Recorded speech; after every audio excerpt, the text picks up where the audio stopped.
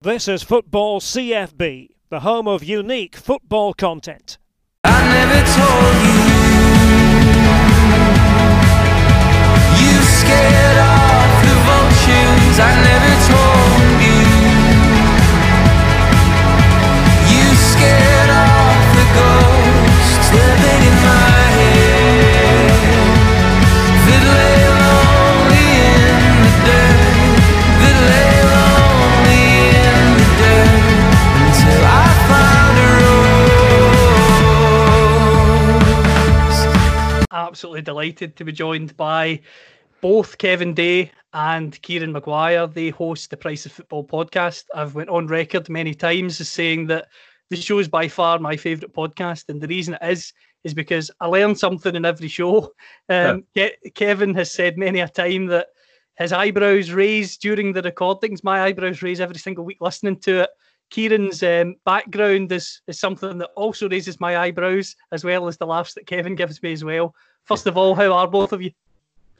I'm very well, thank you. My eyebrows were at their limit yesterday when Kieran, for no apparent reason, started talking about having a poo at football grounds, but it had nothing to do with football finance. Then it started a tweet poll this morning about how many people have done exactly that. So, I'm great. And it's always nice to be talking to you, Callum, and again to Kieran, who I seem to live with at the moment. Well, I've been for my first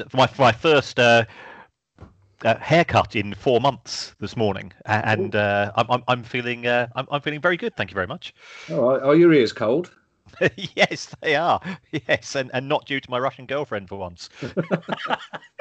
He keeps your ears warm, surely. Yes, that's true.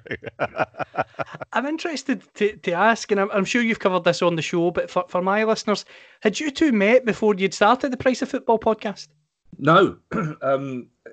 It feels like we've made up for lost time in the 9 months ever since. It feels like we've known each other for a long time. But no, it came completely out of the blue. This chap called Guy Kilty, who's a producer at Five Live, based up in Salford, basically got in touch with me and said he had an idea for a football finance podcast. And I said, well, that's great. Good luck with that. And he said, no, we'd like you to do it. I said, who's we? And he explained about Kieran, and I said, look, I'm sure it'll be great. But I have no interest in football finance whatsoever. I'm too romantic for finance. I'm no good at figures, rubbish at numbers. And Guy said that's exactly why we want you to do it, so you can be the kind of professional idiot. So he put Kieran and I in touch, and I was delighted to learn that Kieran was both a teetotaler and a Brighton fan. So that's two big crosses. And then both Kieran and I got on very well when we first met. We're of a certain age. We have a certain left-leaning view on the world and a certain romantic notion about football and working-class ownership of football. And we agreed to do it. But I think, Kieran, we both thought that it would probably last 4 weeks and we'd get 20 people listening at most. But as it happened, it seemed to strike a chord. I think in a terrible stroke of good luck, we recorded our first one the week that Bury went bust, basically. So our first pod was pretty much 30 minutes of righteous anger about that, and it as I say, it struck a chord, and we've been going ever since, and it's just been growing week in, week out. And it still amazes me, actually, that what on paper is possibly a dry subject, it turns out to be so informative and entertaining and apparently popular. I've got to agree with that. I was the same as Kevin when Guy originally contacted me last year, and he wanted to have it out as a show, and he was going to be the producer, and he was going to charge me so much for the privilege. I'm going, well, it seems to involve me doing an awful lot of work and paying you, so it didn't seem like a good idea. So I sort of rejected that. And at the time, I don't know whether did he ever tell you that he wanted Justin Morehouse to do it? No, Okay. I'll see you later. It's lovely meeting you both. He's not mentioned that, funny enough. No, he did mention that within 2 weeks, if it went well, we'd be earning £1,000 a week. He mentioned that hasn't. But no, oddly enough, the Justin Morehouse thing wasn't mentioned. That's interesting to know. I shall refer to myself as the second choice host for the pod in future. Great. That's another reason why I enjoy doing it, because not a week goes by without you revealing something to me that you probably shouldn't have done. But anyway, crack on with what Guy said to you. Well, so I said, well, I couldn't see any benefit in me paying Guy for me to do a load of work. So I said I thought it'd be far better if it was co-hosted, and I listen to an awful lot of podcasts because I spend most of my life making exams, and I'm not blowing smoke up your backside here, Kevin, but I'd always liked your work on Match of the Day too, and I knew we were of a certain age, of a certain musical taste, and I think we are both football romantics, so that's why I said, I'm moving down south. There'll be Kevin's down south as well. I think there's lots of positives to if we ever go, but I'd no expectation of any progress or success of the show. In terms of Kieran's background, Kevin, how surprised have you been about some of the revelations he's given us as listeners over the last few months? Oh, just constantly, Callum. I mean, it's I'm a stand-up comedian. I work in TV, showbiz, theatre. I've been doing that for 30 years. I'm the one that should have the rock and roll lifestyle. I mean, I've woken up in the occasional skip after a show in the Edinburgh Festival, but the fact that I'm weekly outdone in the exotic past life by an accountant is a source of great shame to me, I have to say. I had no idea that accountants were...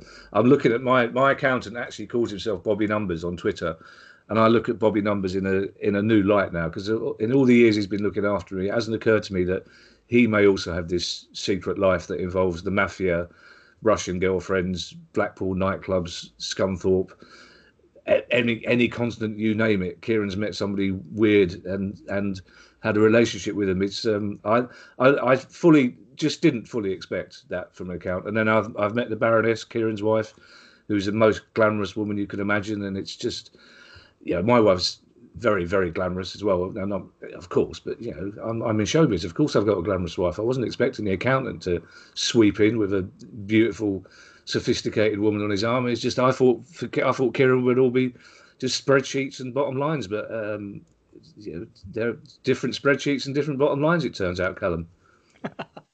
In terms of you, Kieran, a lot of club chairmen, directors, and owners must absolutely detest the fact that you can show them up when they're trying to maybe hide something in the small print, as they like to do. How's that been for you over the course of this podcast? Because you're always very active on Twitter, but now you've got an enormously popular platform where you can go into detail about some of the small print that they're trying to hide from us. Well, I think ultimately I see myself as a football fan, and just one that has a strange hobby, and that's all this is.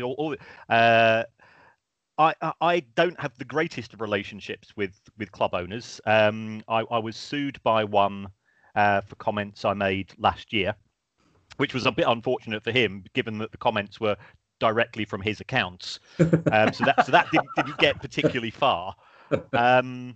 I've been referred to by somebody very senior, one of the in English football, as a raging self-publicist who has no talent whatsoever. So it makes me feel uncomfortable, because I am not an extrovert by nature, and I don't seek publicity.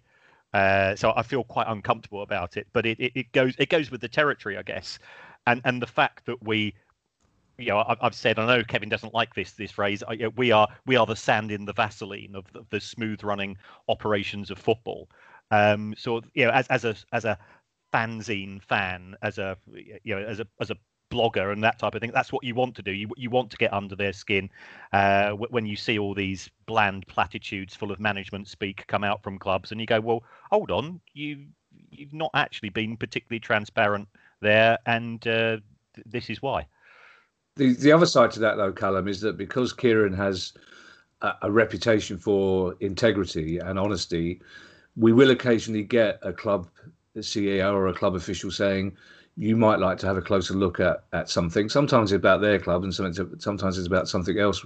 We'll also get journalists who'll say, I think there's something going on. Can you have a look? So there is that side to it. But also the fact is that most people in football don't expect football fans in particular to read their accounts or to notice that the accounts are late. They don't realise there's somebody like Kieran out there who reads these things for fun, but also can interpret them. It's like there's no, Palace can publish their accounts, and I'll look at them and I'll go, that I hope that's good. I hope the numbers are right. It seems fine.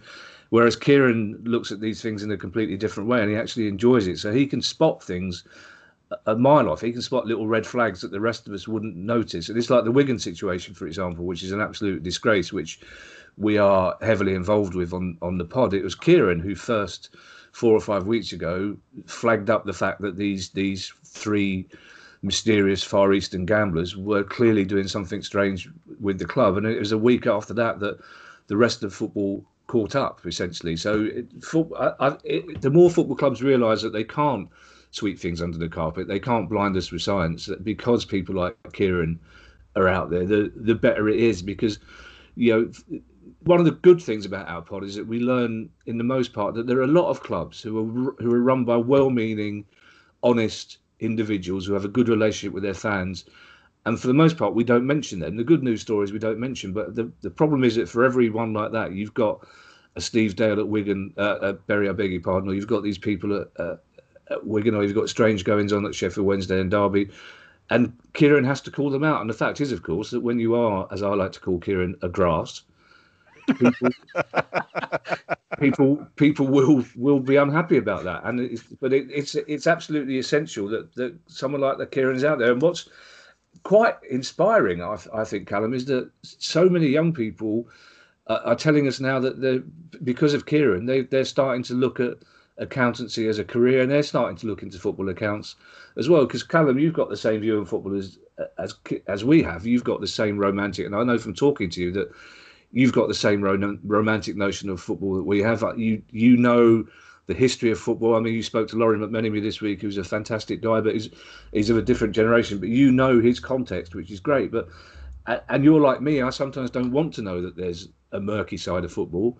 But thank God there is someone like Kieran there to show us that there is, and also to suggest ways that we can do something about it. Definitely, and you mentioned the thing that I always say, and I've said this to you on the show that we recorded as well, Kevin, is when your eyebrow raises, it's amazing, because as a genuine football fan, you love Palace, we all love our clubs. As fans listening to the show, our eyebrows raise at the exact same time. What's been the biggest eyebrow raising moment, or a few of the biggest ones? Because as I say, every single show I come away going, that's a bit mad, I can't believe that. I think in the first few weeks, my eyebrows were just constantly hoisted. They were like a pirate flag on a ship, basically. They were constantly, and and I like to think, because my wife, who I've been married to for a long time, who I love dearly, can communicate more displeasure with her eyebrows than she can than any other person in the world I've ever met before. But I'm starting to match her now. The eyebrows go up less and less because I'm less and less surprised. But I think there are some things that Kieran told me about Steve Dale at Bury, for example, which on an individual club level were incredible. I think still the biggest surprise for me, and this is still the thing I tell people about, is how much of a basket case the Championship is in England financially, how much clubs are spending to try and get in the Premier League, and on a regular basis, virtually every club, how much they're spending in terms of wages compared to what they should be. What's the UEFA figure, the recommendation? Well, the UEFA red line is 70%, and in the Championship it averages 107, and we've got Reading at the top with 226. Yeah, so for every £100 that Reading make, they're spending £226 on wages. So that's they're the figures that get my eyebrows going up and down more. Also, Kieran's tales of past girlfriends, my eyebrows have stopped going up on it. I glaze over when these news stories come out. I just wish there was room for me to talk about my exotic past, but it's still, it's an odd thing about why it's so popular, Callum. It's like one day there will be a time when football clubs are all owned by the fans or by decent people or by charities, and then we won't need a pod. And so it's an odd thing to think that the world we're looking for is a world in which our podcast doesn't have to exist, or if our producers are listening, at the very least, if it does have to exist, that we actually make some money out of it as well. And the question that always comes to my mind every time I listen to the show, Kieran, is football owners, directors, especially those when they're publishing their accounts, they've got ways that obviously you can see through them, but as Kevin said, as fans, when you're explaining on the pod about a small print, or one of the things you said recently was a profit and loss, that you could make a profit as big as you want or as small as you want. And for me, I just thought, like, how on earth does that work? But that just blew my mind, because I thought at least the accounts will give you the true number, but as you've rightly said, not always. There's a lot of leeway for interpretation and manipulation of numbers.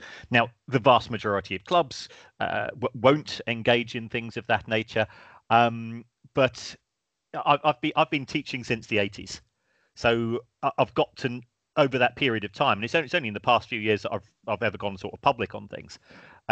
You get to know where the bodies lie, and if you do that, it's just like if you were if you're a pathologist and you see a body, you know where to look for the signs of damage, and it's just come over a number of years. But there's nothing special in what I do. It's just been doing it for a long time.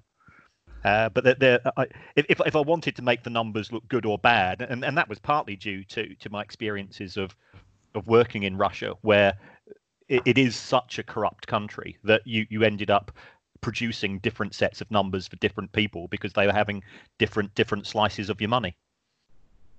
It's just fascinating to me. And in terms of the show itself, one of the questions that I've always wanted to ask both of you, would you consider taking the show on the road? Because I actually think, for instance, Kevin, you mentioned the Edinburgh Fringe, and I know obviously for comedy that's an incredible festival. I love going there myself. Obviously the beauty of living in Scotland is that it's easy for me to get to.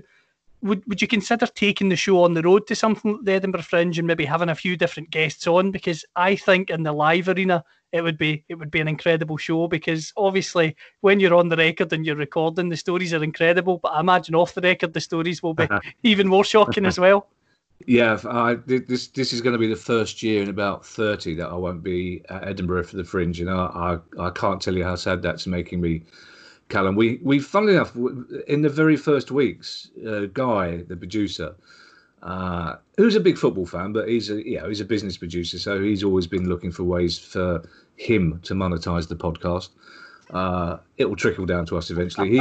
He talked in the very first weeks about doing it live, and Kieran and I both thought that we hadn't yet properly established it to do that. But I think it's something that we would want to do. The only problem is that Kieran is absolutely right. Kieran's a brilliant broadcaster, but he's not a natural show-off, whereas I am both a brilliant broadcaster and a natural show-off. And if we had an audience of quite a lot of people, I would just resent any time that they spent listening to Kieran talking, to be perfectly honest. We would like to, because we've thought about it.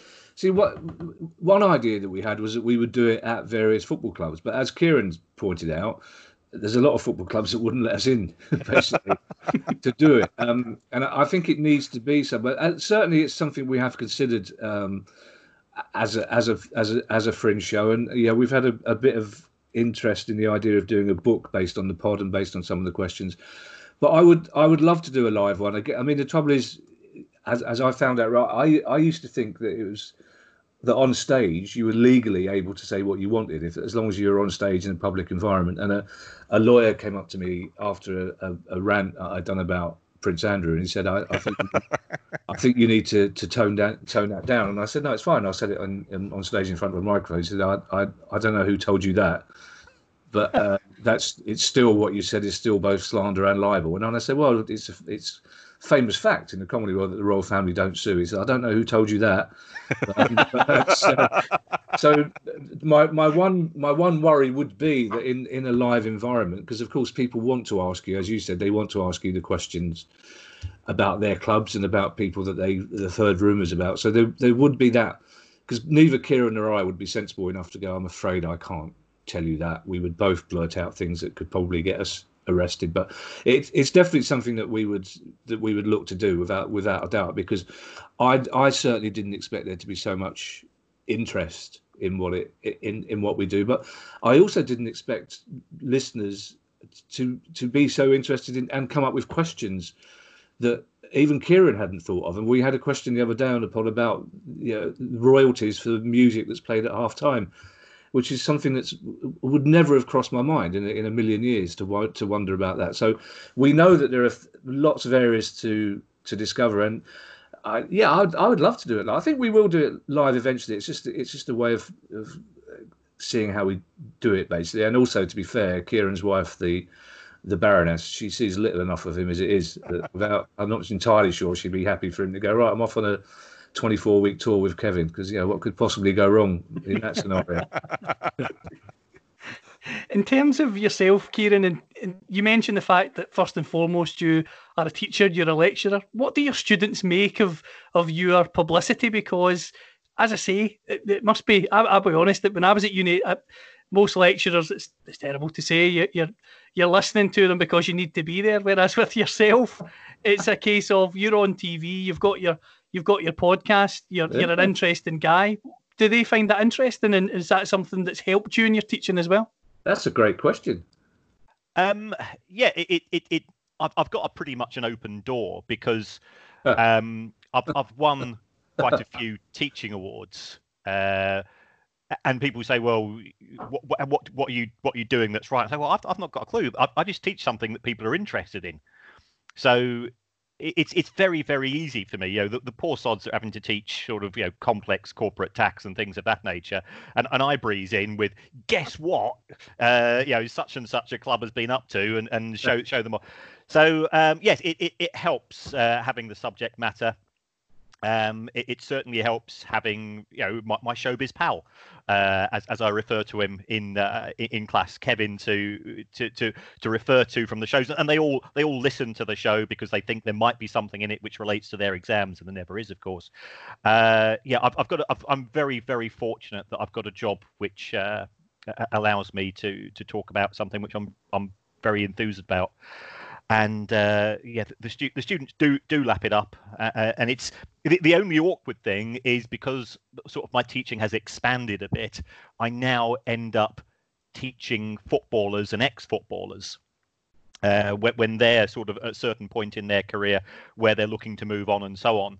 And I felt really uncomfortable autographing copies of my book to a footballer who'd scored the winning goal in an FA Cup final. I go, this is just not right, because I'm starstruck by the people that are in the room, and that makes me feel very uneasy, because it's not right. I'm just I'm not saying teaching is just a profession, but because I think it's a hugely important part of life, and it's a way to get people out of poverty. Coming from a family of Irish bricklayers and farmers, for me to get an education was something I'm very privileged to have done. But yeah, I'm just very lucky. The footballer Kieran is talking about there, who scored the winning goal in the FA Cup final, is Laurie Sanchez, who got the hump with me because I refer to him as taciturn on the podcast. I should have referred to him as grumpy, because that's what he essentially is. I met him a few times, but he got the hump because I said taciturn. But I was chuckling at the start of that, because when Kieran says he has very much an open door policy, he very much has an open door policy, just in life as well as in teaching. I've just remembered you talked about eyebrow raising moments. I've been thinking about some of them. The most recent one that really wrote was the fact that Liverpool lost money by winning the Premier League and the Champions League because of all the bonuses they had to pay. That was a big eyebrow raising moment. Absolutely, and as you say, the thing that also raised my eyebrows was another one about Liverpool was the fact that they didn't sign a player, but yet they still paid agents the most money, obviously because of contract negotiations. But for me and a lot of football fans, that would have been quite a moment of, well, they've not been active in the transfer market. How on earth can that be? But as you say, you explained that one and made us realise why. Yeah, I think agents get an awful lot of stick from football fans, and certainly when I was researching the book, that I guess was my sort of preconception. But I spoke to Neil Doncaster, who's head of SPFL, and he was there's good bits and bad bits. I spoke to a couple of chief executives at clubs, and we've also had an agent on the show, Jonathan Booker, who's a huge fan of the show. He's always giving me new information, which we sort of leak into stories, and he's a really good guy. And he says you got to remember, like all professions, there's both good and bad in it. And I think one of the biggest issues with football agents is, to be a football agent, you write out the Football Association a check for £600 and that's it, you're done. Yeah. There's no police checks, there's no ethics, there's no exams, there's no referencing. It's It's a very, very lucrative industry if you get to the right points in it. I think it's the hardest thing in football, Callum, to explain, as Kieran said, that there are good agents and bad agents, because most football fans, as soon as you mention football finances, it's agents that football fans turn to, and it's normally in an angry way, because I find that most football fans don't resent the amount of wages that players are getting. They don't resent transfer fees for players, but they really resent the money that agents take out of the game. No one fully understands what agents do, and they become a handy stick to beat football with. And the fact is, a lot of times that's right. Agents are not, from my point of view, agents are a bane rather than a benefit. But of course, I'm not a footballer, and I haven't got an agent acting on my behalf. That it's a hard sell trying to take to football fans. No, agents can be quite a good part of the game, because football fans really don't trust them, and I think for a lot of the time, rightly so.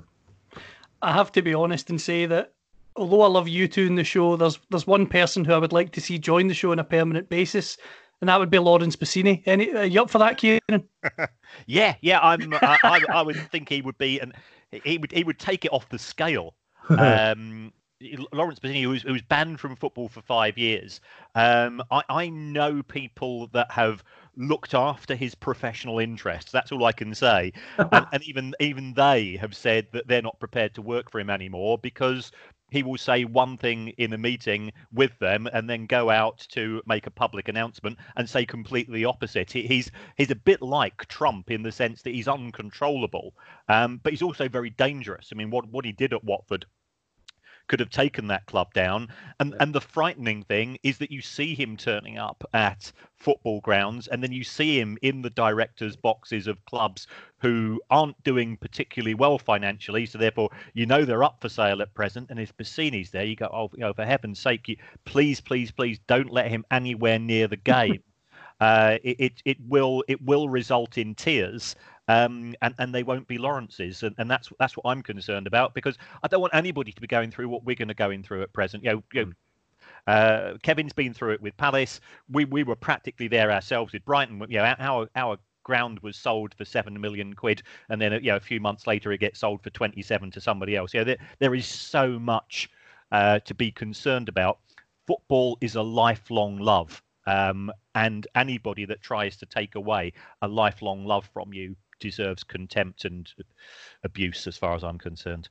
But it's strange though, Kieran, isn't it? And this is a theme that we talk about quite a lot, that football, essentially, for all the money that's involved in football, and globally, as we know, it's a huge brand, the Premier League, but in terms of finances, it's a village industry. But football's a fairly small industry, and yet week in, week out, we hear another story of a well-meaning club owner being taken in by somebody like Bassini. It's like, it's amazing that word doesn't get round, that there are people you really don't want to touch with any length of barge pole, isn't it?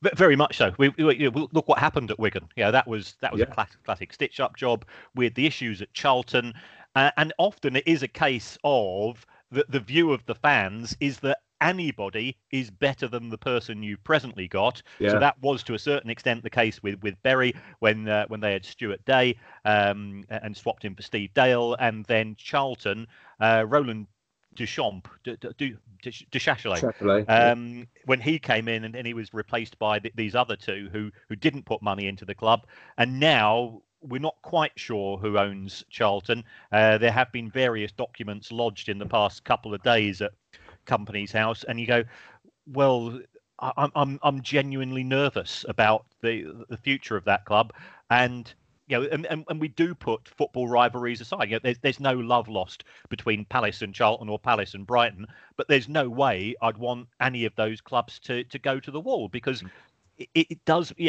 Ultimately, as fans, what we've got in common is far greater than what we've got that sets us apart. Yeah. Well, also, Callum, when it comes to Charlton, we discussed this when you interviewed me a few weeks ago, and very, very good interview it was as well. I had to have a lie down afterwards. You asked a lot of questions I wasn't expecting to be asked. But when it comes to Charlton, we on the Palace podcast, we talk week in, week out, and because there's a younger generation of fans for whom mid-table Premier League isn't enough. For me, my generation, I've been through 2 administrations. I've seen us home and away in the third division. I'm perfectly happy mid-table in the Premier League. There's a lot of Palace fans who go, no, we've got to spend more money. We've got to get in the UEFA League. We've got to get in the Champions League.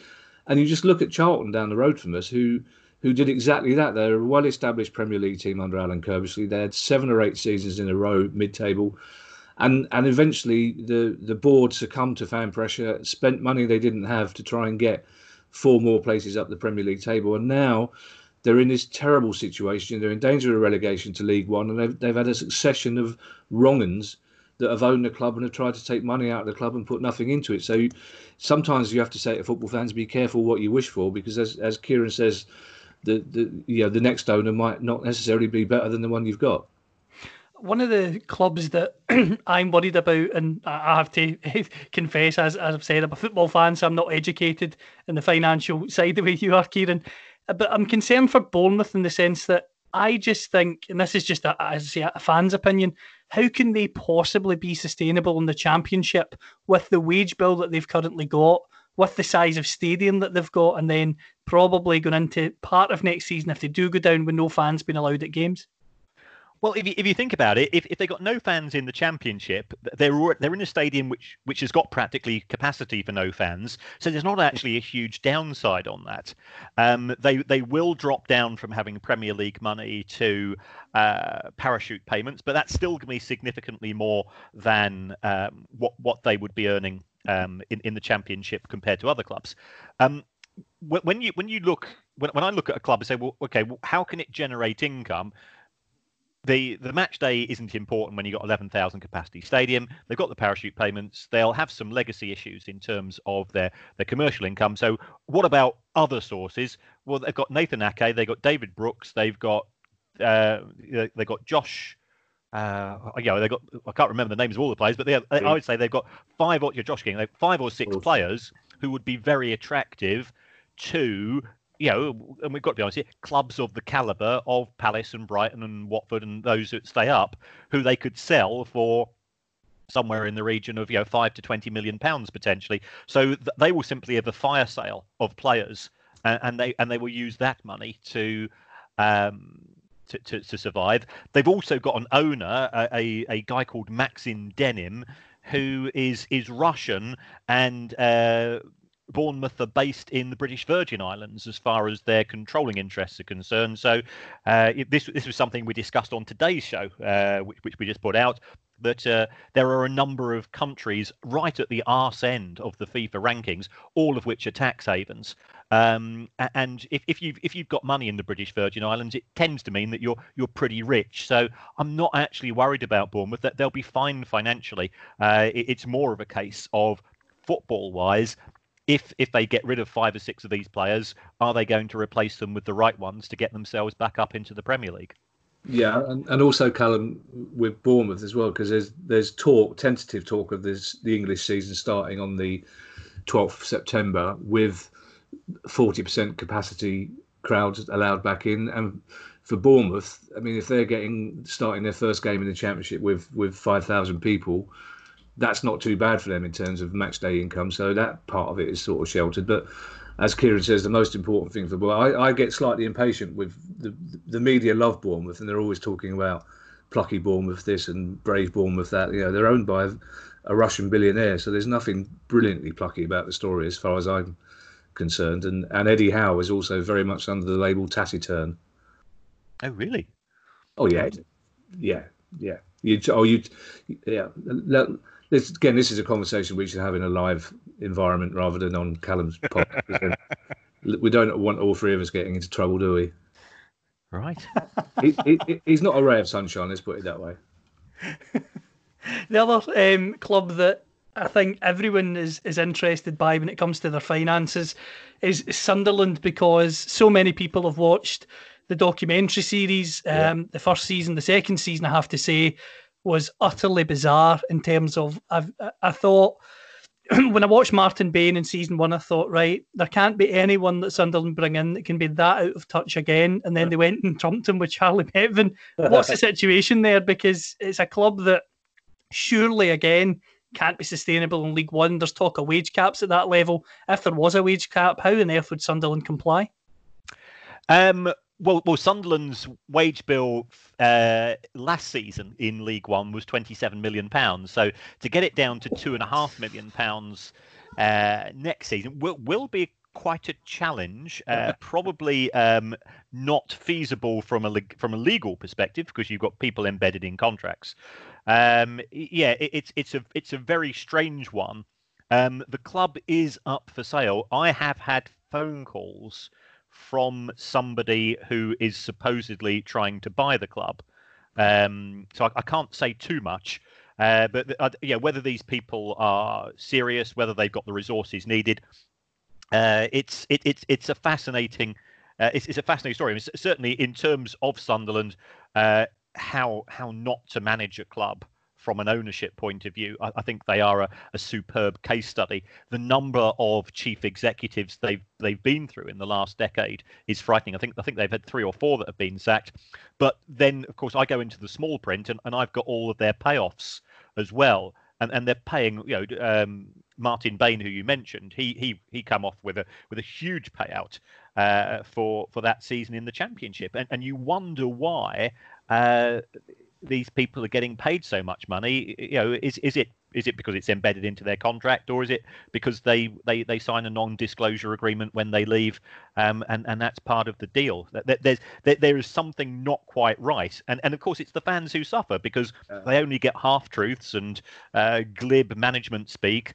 I was at some football awards a few months ago before the lockdown, and I was sat on a table with a bunch of lads from Sunderland, and they were telling me about some of the things that Charlie Methven had said to them, and it was really insulting. And unfortunately, this is the view of us, and by us I mean football fans, from too many people in the game, that we're there simply to be monetized, patronized, and our love for the club exploited. And if the one thing of any good comes from our show is we're trying to show, well, we're not. You look at all the fantastic work that's been done by fans. We had Caroline from the Wigan Supporters Club on the show recently, and to raise 150 grand in the middle of a recession, in the middle of a pandemic, in just over a week, to help support the club from being organised, it just shows you the nature and the ability of football fans to come together and do right things for the right reasons. It's an indication, Callum, that Kieran and I have been married too long, in that I've had written down it's the fans who suffer off the back of that Sunderland discussion, because I spent a lot of time at Sunderland over the years doing various broadcasting things when Niall Quinn was up there as the public face of the club, and there's no such thing as an unfriendly football club. Every club is great, but they were such a fantastic club to visit. They couldn't be nicer. I struck up a relationship with a lot of the people who work there, a lot of the people, the lads who run I Love Supreme, the Sunderland fanzine and podcast, just generally Sunderland fans. And my heart breaks because people go, oh, Sunderland are in trouble. This has happened to Sunderland. And what they mean is 40,000 Sunderland fans are in trouble. 40,000. It's the same with Wigan. You give Wigan a 12-point deduction because they're victims of fraud, and it's the fans that suffer from that. It's the 70 people that are made redundant from the administration that suffer from that. And too often when these things are reported in the media, the media talk about football clubs as though it's just a sort of imaginary concept, and it's not. It's a football club, whether it's a club like Partick Thistle, whether it's a club like Ross County, whether it's Torquay United, whether it's Forest Green Rovers, whether it's Man United or Liverpool. A football club is made up of the 2,000 or 200,000 people that support it, and it's those people that suffer when irresponsible owners and irresponsible people and people like Charlie Methven take over a football club. And that's what annoys me most about football owners, basically. And that's one of the reasons I'm so pleased to be doing The Price of Football, because we can at least call these people to order sometimes, or at least point out that these people exist and that it's us that they're screwing over. One of the other interesting things I want to ask is, Kevin, you're a contributor to Have I Got News For You? Yeah. Kieran, you're someone who enjoys Viz Comics, as I judge from your social media. Do you ever try and tell Kevin something that you want to get in the show in terms of a joke? No. That'd be like trying to show Cristiano Ronaldo how to do keepy uppies. I know my place. I love Viz because I am pathetically childish, and I'm as proud as having 34 entries in the Viz Profanosaurus as I am of my own book. It's just I'm an eternal 12-year-old. So I wouldn't dream of trying to write a joke. I wouldn't. They have a certain construct. One of my favorite podcasts I listen to is the Comedian's Comedian podcast. Is it Stuart Goldsmith? He's the host of that, and it always intrigues me just how seriously people in Kevin's industry take their profession. So therefore, you don't need amateurs getting involved. And I'm not funny. So that's a separate issue, of course. That's not true, Kieran. You're not deliberately funny. You are funny. I should point out I've been in Viz as well, by the way. In me and Doris Day had a column in Viz. Kieran knows as well, Callum, that there's a certain look on my face that he interprets quite rightly when he tries to be funny. I go all full Mount Rushmore on him. Basically, it's just immobile. But also, I mean, it's interesting that comedians do take their profession seriously. It's what we do for a living, and we love it. But as soon as the microphone stops recording for the Comedian's Comedian podcast, basically they will turn into 12-year-old kids as well. I mean, some of the things that comedians say to each other in dressing rooms are neither big nor clever, basically. But Kieran's funny. Kieran would be a great guest on Desert Island Discs, except a lot of people would turn off, shocked and offended halfway through. Kieran's humour comes in long story form rather than short joke form. Let's put it that way. And in terms of the show as a whole, we've talked about the fact that you may take the show on the road, which would be incredible. It's the success of the show, well over 500,000 listeners, which is absolutely fantastic as well. In terms of the long term of the show, we've talked about, as football fans, we'd love to see an avenue where football ownership could be from the fans, from the community, and be a nice rose garden. But sadly, the chances of that happening in the next 10 years are probably quite slim. Do you think that with the coronavirus situation that there could be things like wage caps that come in across football, across the board, and make football a wee bit more sensible, and we might see that on the show, or do you think that's pie in the sky? Well, Kieran can give you a proper financial answer on that. We talked about Chesterfield on today's show, who I think will be, if the fans takeover goes through, I think will be the first team in the country to be owned by a charity, which would be great. Scotland leads the way basically in fan ownership. They're way ahead of us.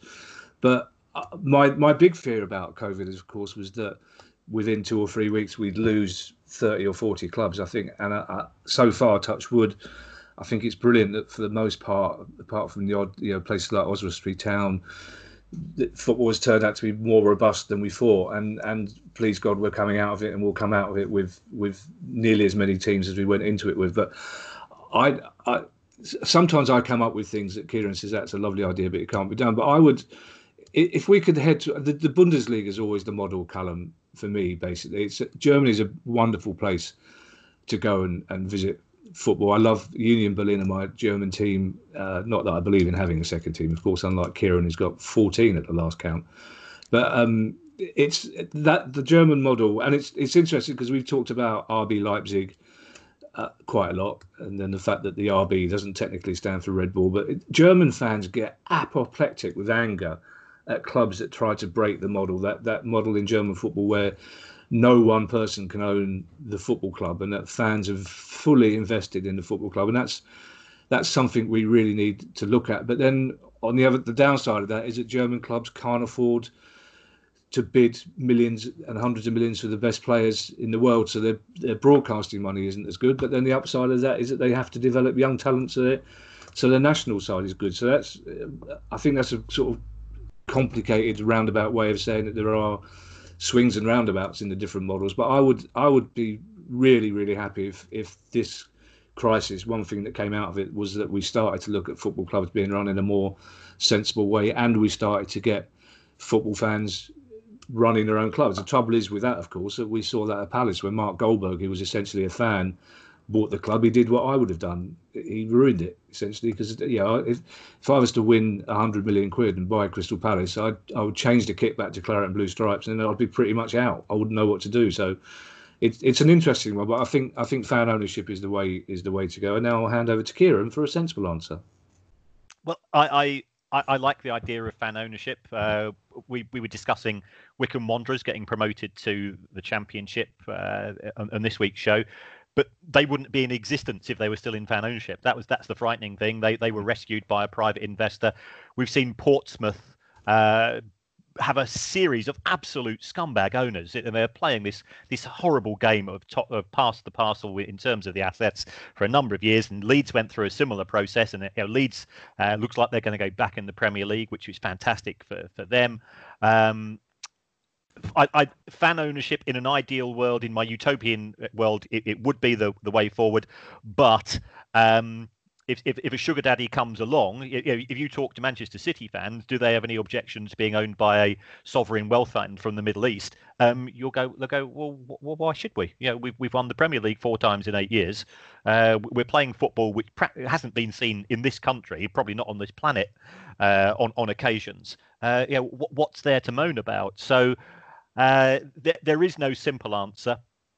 I am genuinely concerned that whatever rules that we try to have in respect of some form of restraint in terms of the owners, one of our silver-tongued friends, who is always smarter than the people who they're in conversation with, they will come up with a scheme which will circumvent the rules.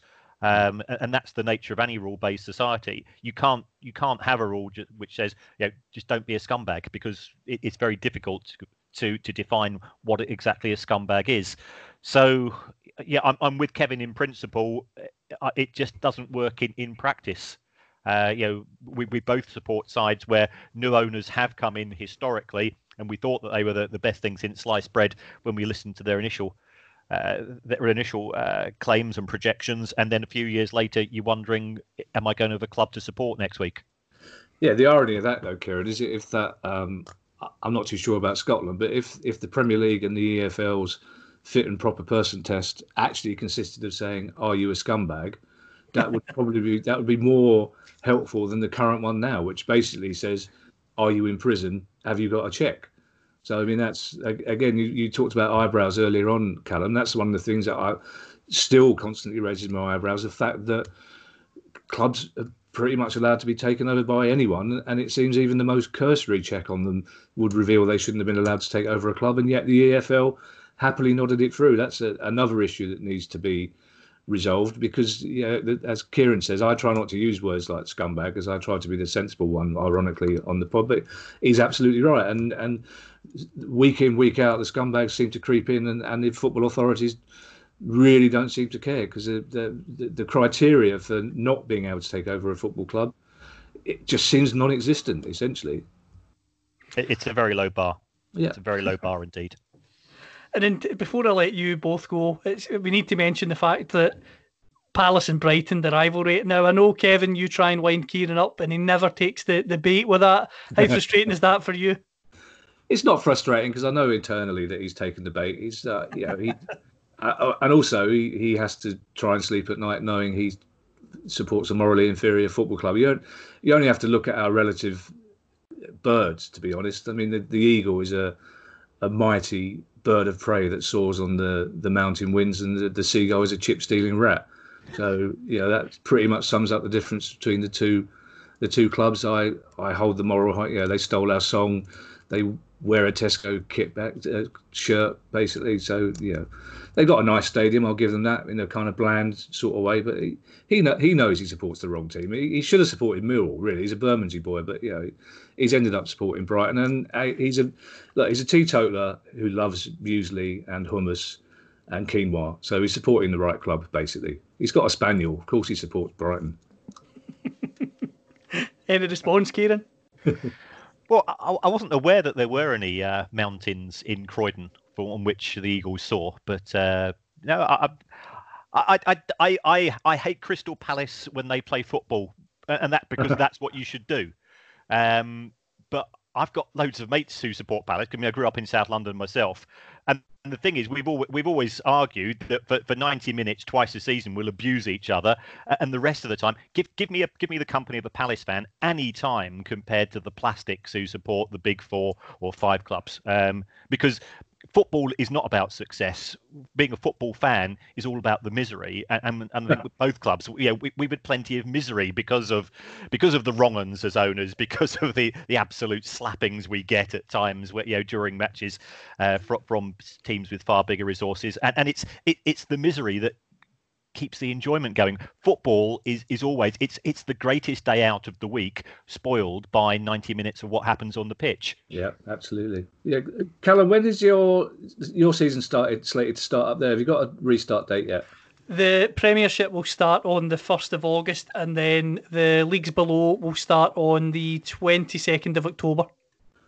Oh, not till then. That's assuming that Hearts don't get their way. Yes, so that situation, as you know, has been very interesting at the moment. The SFA have now hit Hearts and Partick Thistle with a charge because they took the league to court. So just when you think it might be getting concluded soon, another curveball gets thrown. But hey, that's Scottish football for you. Yeah, I have to say one of the we've had quite a few guests on the pod, but the response we had when Neil Doncaster was on, mainly positive, I have to say, from Scottish football fans, not necessarily so, but one of the things we try and do on the pod is not just concentrate on the Premier League and English football, and we look at football all over the world, and we've got, Kieran and I both have Scottish links. I've got family in Glasgow, and I love Edinburgh. If I couldn't live in London, I'd live in Edinburgh. But we're both very concerned about Scottish football, and again, it's the eyebrows are quite often raised when Scottish football is discussed, especially at a level outside the Premier League, where it's almost impossible to imagine that clubs can sustain themselves on the sort of money that they're making. Yeah, if you were looking at Scottish football and compared it to English, if you took the Scottish Premiership, you've probably got two clubs the size, say of Newcastle and Leeds. Then you've got a club perhaps two or three sides the size of Millwall and Charlton, and the rest of the size of Rochdale, and all of those 12 clubs are somehow supposed to be in a competitive game together each season. And you look at it from a financial perspective and you go, well, how can earth that work? But somehow it does. And I think the reason why it does work is that everybody knows exactly where they stand in terms of the pecking order and spends money accordingly.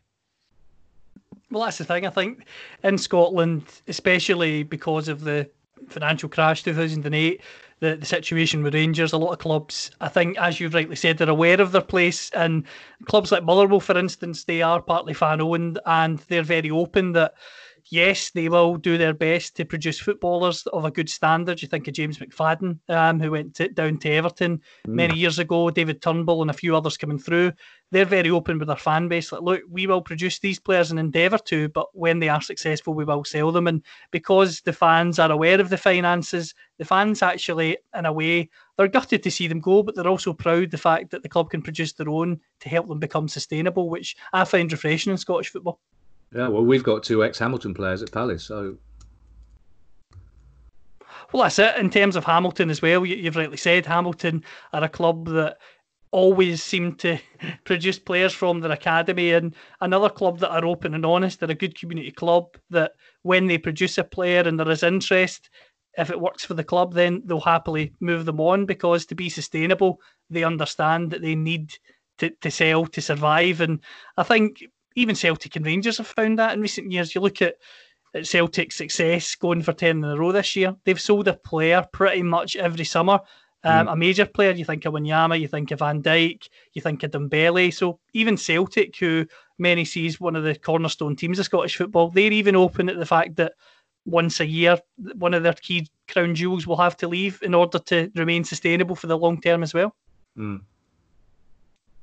And the other thing I wanted to say just before I let you go was that I think the fact that you both are happy to incorporate Scottish football into the show is something that is well received up here, because a lot of the time there's that whole attitude that sometimes English fans are accused of, oh, Manan could score up there, it's a terrible league. But I've actually found that, yes, you might get a few of those, but as Kieran referenced, I find that it's the plastics that give you that attitude, because outside of watching Man United at Old Trafford or Arsenal at the Emirates, they aren't interested in watching an EFL match, never mind a Scottish match. Whereas I've found from fans of the likes of Palace, Brighton and others that like yourselves, it's a case of we're not going to lie and say we watch it every week, but we definitely see value in it.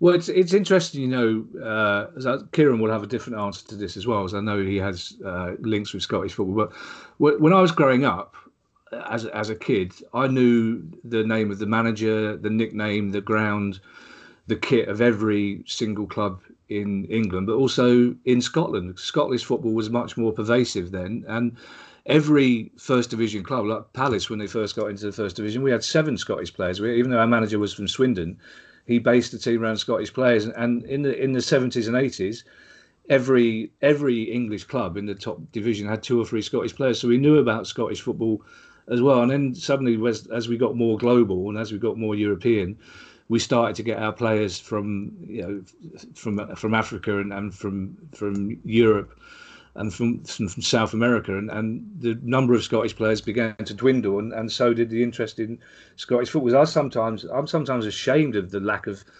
knowledge of Scottish football. Every now and again, somebody will trot out the Archie Gemmill goal, and that's pretty much it. And it's a shame, because it's only 2 decades ago that most English football fans knew something about Scottish football. It's odd, and it annoys me, because Scotland is a brilliant place to go and watch football games. One of the happiest games I ever saw. We went to see Cowden Beef play a few years ago with some comedy mates. It was great after. It's really great. It's a great place to watch football, and it's really annoying that the English media have that's part of the problem. The English, even 10, 12 years ago, you'd get a match report on Rangers Celtic games now, but you won't. The English media, the newspapers, there'll be nothing about Scottish football in our editions of the paper, and that annoys me. There'll be more about French football and German football than there will be about Scottish football. Oh, I think we might have lost Kieran. Kieran, you still there? I'm here. Yeah, I'm here. I'm here. Yeah. No, he dozes off. What happens is he either dozes off or he casts his mind back to his Russian girlfriend, and you lose him for a few minutes, basically. What's your thoughts on Scottish football? Well, the Baroness is from Edinburgh, so I do have that particular connection. Scottish football, because England was so rubbish during the 70s, remember, myself and Kevin are of the age where we'd be wanting Scotland to do well in the World Cup, because it was that British representation.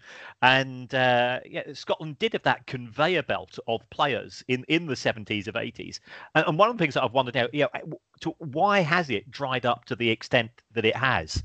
Is it a cultural thing? Is it lack of facilities? Is it because Scottish football itself is getting players from other countries in Europe and therefore not developing their own? But for a country such as Scotland, which has such a great history and heritage in terms of football, it does disturb me that they've sort of fallen off. The fact that Wales did so well in the Euros Championships and the Republic of Ireland are qualifying for them as well, and the Northern Ireland, it must be very frustrating to be a Scottish football fan. Well, I have to say it is, and what sums it up for me is I hear some people in England complaining about maybe we've got too many midfielders or too many strikers. Our 2 best players are left backs. If that doesn't sum up the issues we've got, then nothing ever will. But it's interesting, because we talked about this on our pod, Callum, a few weeks ago, when Gordon Strachan was quite vocal about what he called the lack of professionalism lower down Scottish football. The lack of academies, the lack of decent pitches, the lack of training facilities as well. So it's unfortunately, it's not something that could be rectified overnight, is it? Well, that's the thing. It's going to be a long-term project, and hopefully one that we'll see us qualify at least for Euro 2020, although it'll be played next year and then and beyond. But we've just got to stay positive. But I just want to say, before I let you go, thank you to both of you for coming on the show. As I say, the Price of Football podcast is my favourite podcast, as I say, because it's got the mix of teaching me something every time I listen to it, but also making a laugh, which not many other shows do. So keep up the great work. Again, just remind us before you go how we can follow you on Twitter. And Kieran, if you want to plug the book, feel free to plug it now, because it's a great book. Well, I did write a book for my students, really, because there isn't one on football fight. It's called The Price of Football.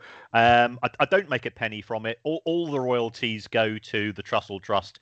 I think we've got a responsibility to help people less fortunate than ourselves. So this is a way of doing this. It's one of the leading food bank charities.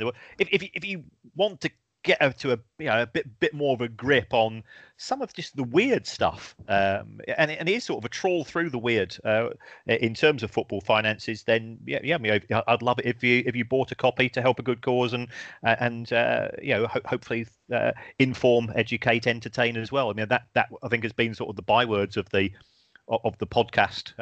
We do have these sort of old-fashioned Reithian views as to what the show should be, and that seems to work. So I'm Kieran Maguire on Twitter. It's the podcast is The Price of Football.